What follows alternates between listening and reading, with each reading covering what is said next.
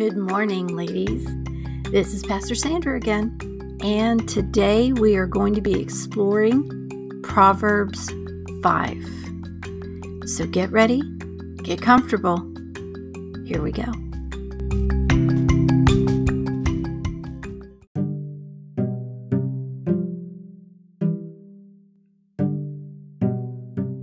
Proverbs 5, a warning against adultery.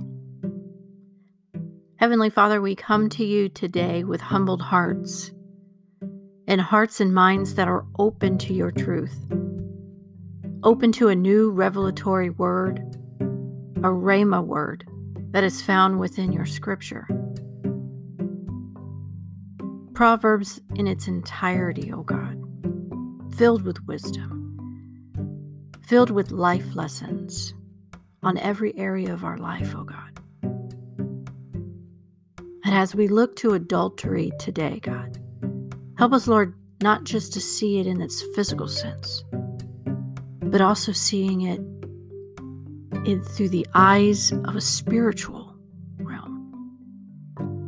Having us see, oh God, that anything that we place before you, before reverence to you, before mentioning of your name, before time and attention to you, O God, could be considered an idol. We're not to have any other gods before you. And dear Lord, how quickly it is that we can slide into a place of adulterous behavior. How easy it is, oh God. We are fallible and we are finite. Yet you love us, and your mercies are new every day. And yet you love us and you understand us, that your grace is sufficient for all the times that we fall short. We thank you in advance, oh God, that we start examining these scriptures today and maybe see something in them that convicts us to be more aligned with the priority of your love, more aligned with the priority of your word, more aligned with the priority, oh God, of your truth. In Jesus' holy name we pray. And all the Proverbs girls said, Amen. My son, pay attention to my wisdom. Turn your ear to my words of insight, that you may maintain discretion. Discretion. That's in verse 2. When I think about discretion, I immediately think about applied knowledge or wisdom. I immediately think about when I'm exercising discretion over something, I'm looking at things kind of obliquely based on what my paradigm has been on that subject, that person, place, or thing. Okay? I'm looking at things through the eyes of my experience. What have I learned about this subject? What have I learned about this experience that brings me to making a clear judgment about it? Oftentimes I feel that, and this is from my own experience, yours may be different, that if I only lean onto my own understanding, if I lean only onto my own experiences, good or bad, they're still filtered through my own eyes. Where godly wisdom, godly expansion of one's mind comes through God's word. And his very spirit gives us an illumination of wisdom, therefore giving us discretion. So when we read that verse again, and I'll read all of it this time, verse 2, that you may maintain discretion and your lips may preserve knowledge. So not only are we maintaining discretion because we're exercising discretion and testing everything, but we're also maintaining through the eyes of God our opinions or our thought processes. Lean not to your own understanding. Remember, we read that. And our lips may preserve knowledge, meaning that when we speak of knowledge. Things that we know, that we know that we know. Have you ever been around someone who simply just answers a question to simply answer the question? Or if you have a young person in your home that just simply wants to know it all and says yes to everything or no to everything or tries to give an explanation on things that they don't understand. Have you ever been around someone like that where you just know they're simply filling the air, that they really don't know the answer? But instead of admitting that they don't know the answer, they simply just fill it with words. This can be the same said probably of many of us, myself included.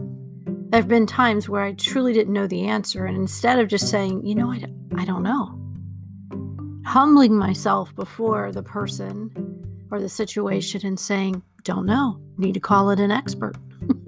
I'm not she. Instead, I either made up something or used only a partial of knowledge. That could get us in some trouble. Verse 3, for the lips of an adulterous woman drip honey, and her speech is smoother than oil, but in the end she is bitter as gall, sharp as a double-edged sword. Her feet go down to death, her steps lead straight to the grave. She gives no thought to the way of life. Her paths wander aimlessly, but she does not know it. Wow. Now, here in Scripture, they're talking about an adulterous woman. Exactly what it is you think an adulterous woman should be like, or what we describe her as. But could it also be anything that we place before God? Like I mentioned in the prayer, something of an idol. What if we were to replace the lips of the adulterous woman with an idol of some sort? It could be just about anything. And just to remind you, an idol, by definition, is an image or representation of a god, lower g, used as an object of worship.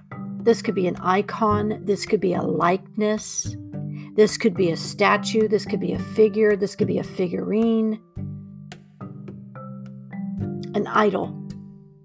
It's something that we have as extreme devotion towards. Something that maybe we just blindly adore. That we turn our heads from all the warnings or consequences that it sometimes brings. We ignore red flags of it. I hope someone's catching this and where I'm going with it. Sometimes in modern day society, I sometimes see myself becoming enamored with home decor, or enamored with a purse, or enamored with whatever. And I become so enamored with it, and even food at times, that I don't stop to see that, maybe my love or adoration for it, I'm kind of idolizing it a bit. Maybe I'm thinking too much of it. Now, there's nothing wrong with liking nice things. There's nothing wrong with having home decor be a hobby of yours. It happens to be a hobby of mine. I love that kind of thing. But when it becomes obsessive and I start placing it before what is actually prioritized in God's presence, then maybe perhaps I'm falling victim of an adulterous woman being used in quotations. That if I continue to follow it, it may just lead me to consequences that are not so beneficial. That consequences that actually hurt. Now again, they're speaking of adulterous woman, because as an adulterous woman, they share themselves with just about anyone. And their overflow ensnares. So just let that settle in your spirit. Think about what I'm saying. When you go down beyond verse 7, it says, "Now then, my sons, listen to me. Do not turn aside from what I say. Keep to a path far from her," meaning the adulterous woman.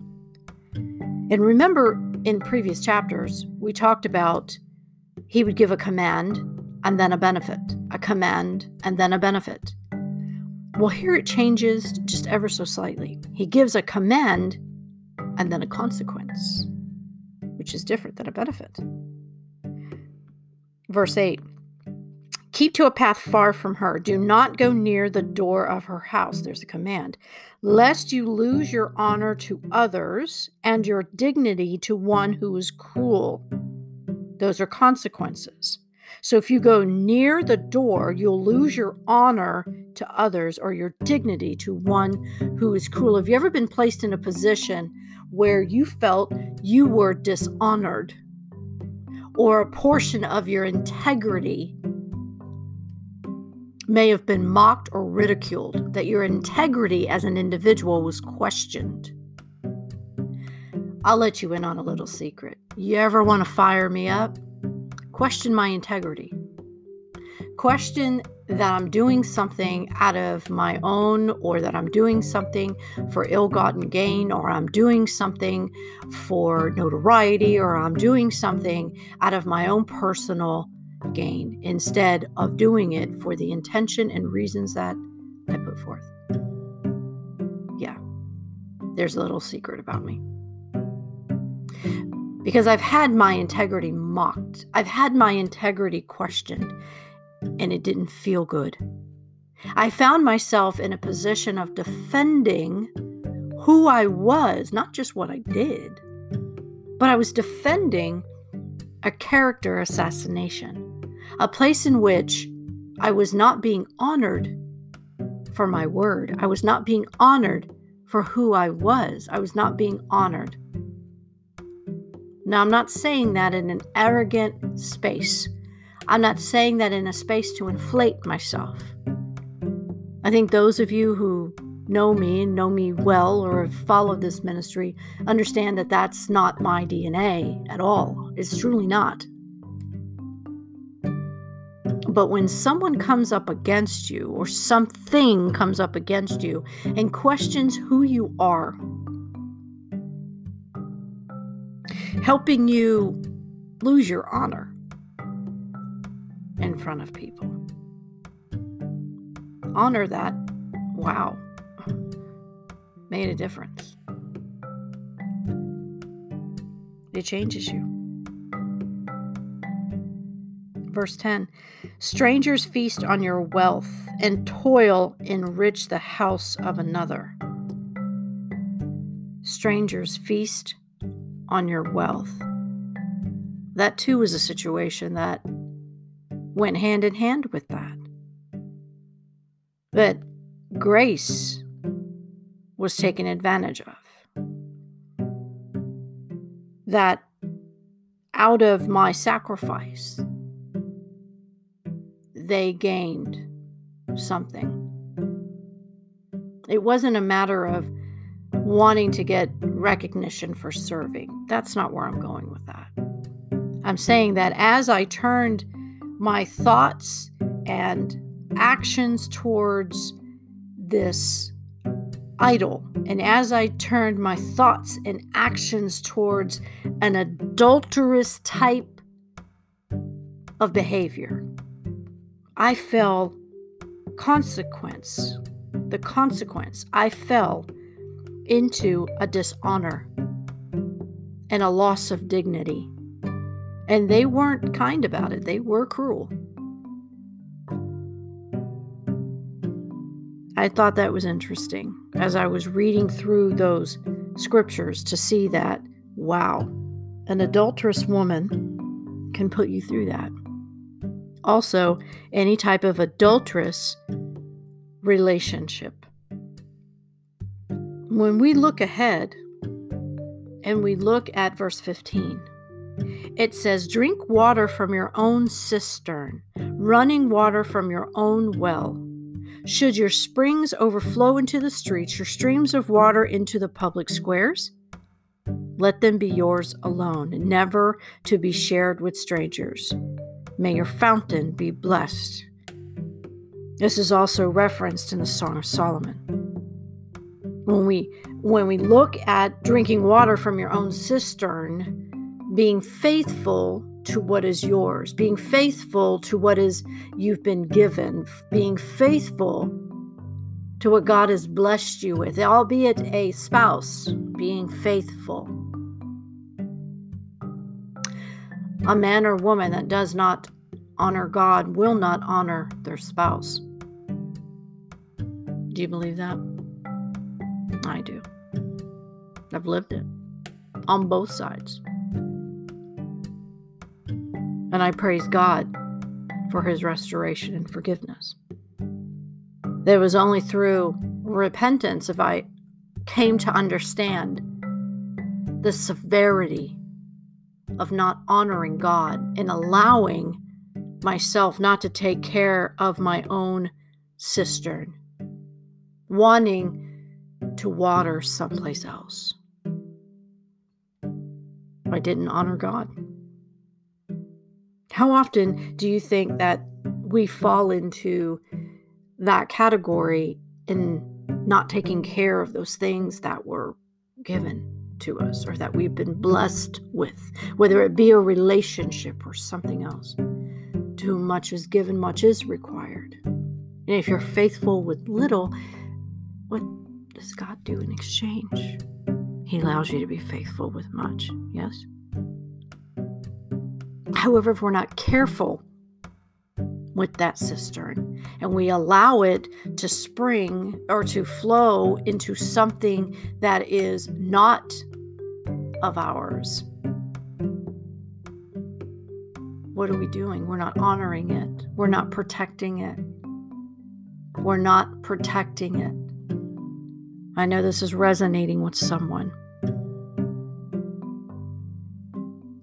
Verse 17 says, let them be yours alone, never to be shared with strangers.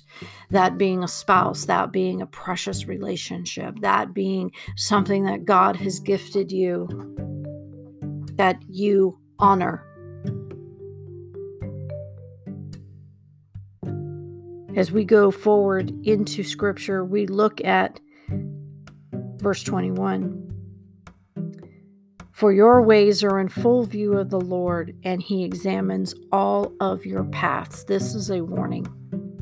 It's not just a statement. It's not just a comment. It's a warning that our ways are in full view of God, and he examines all of our paths.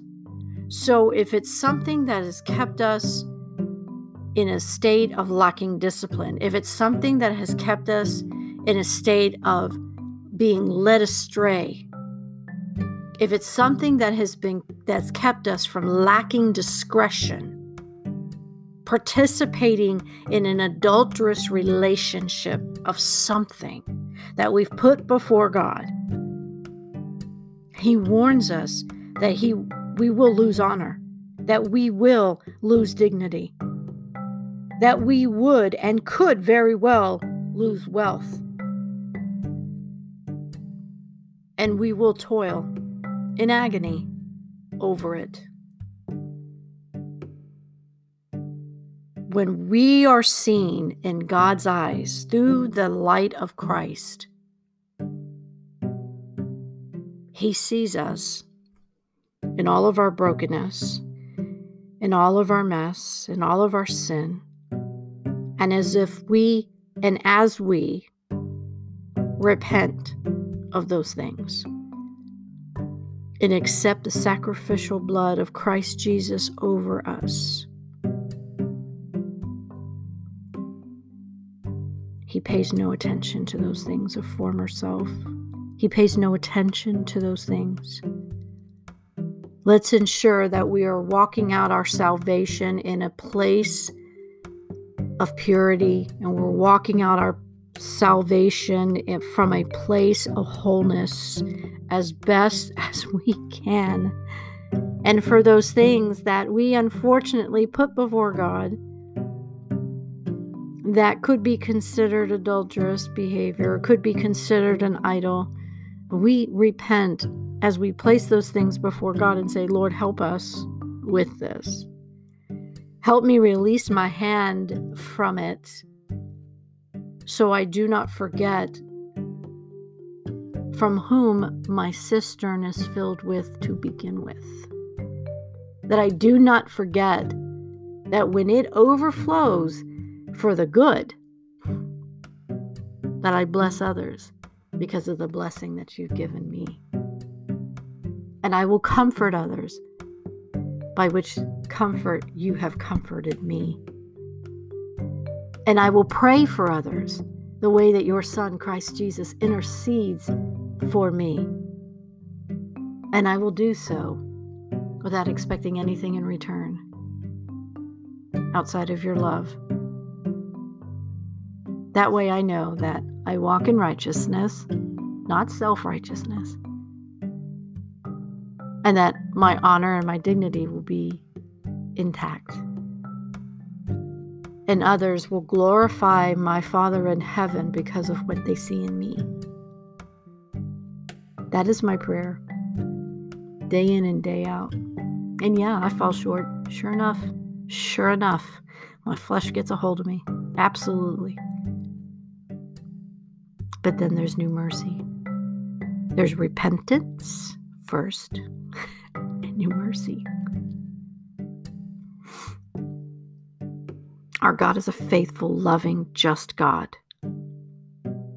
He warns us against adultery.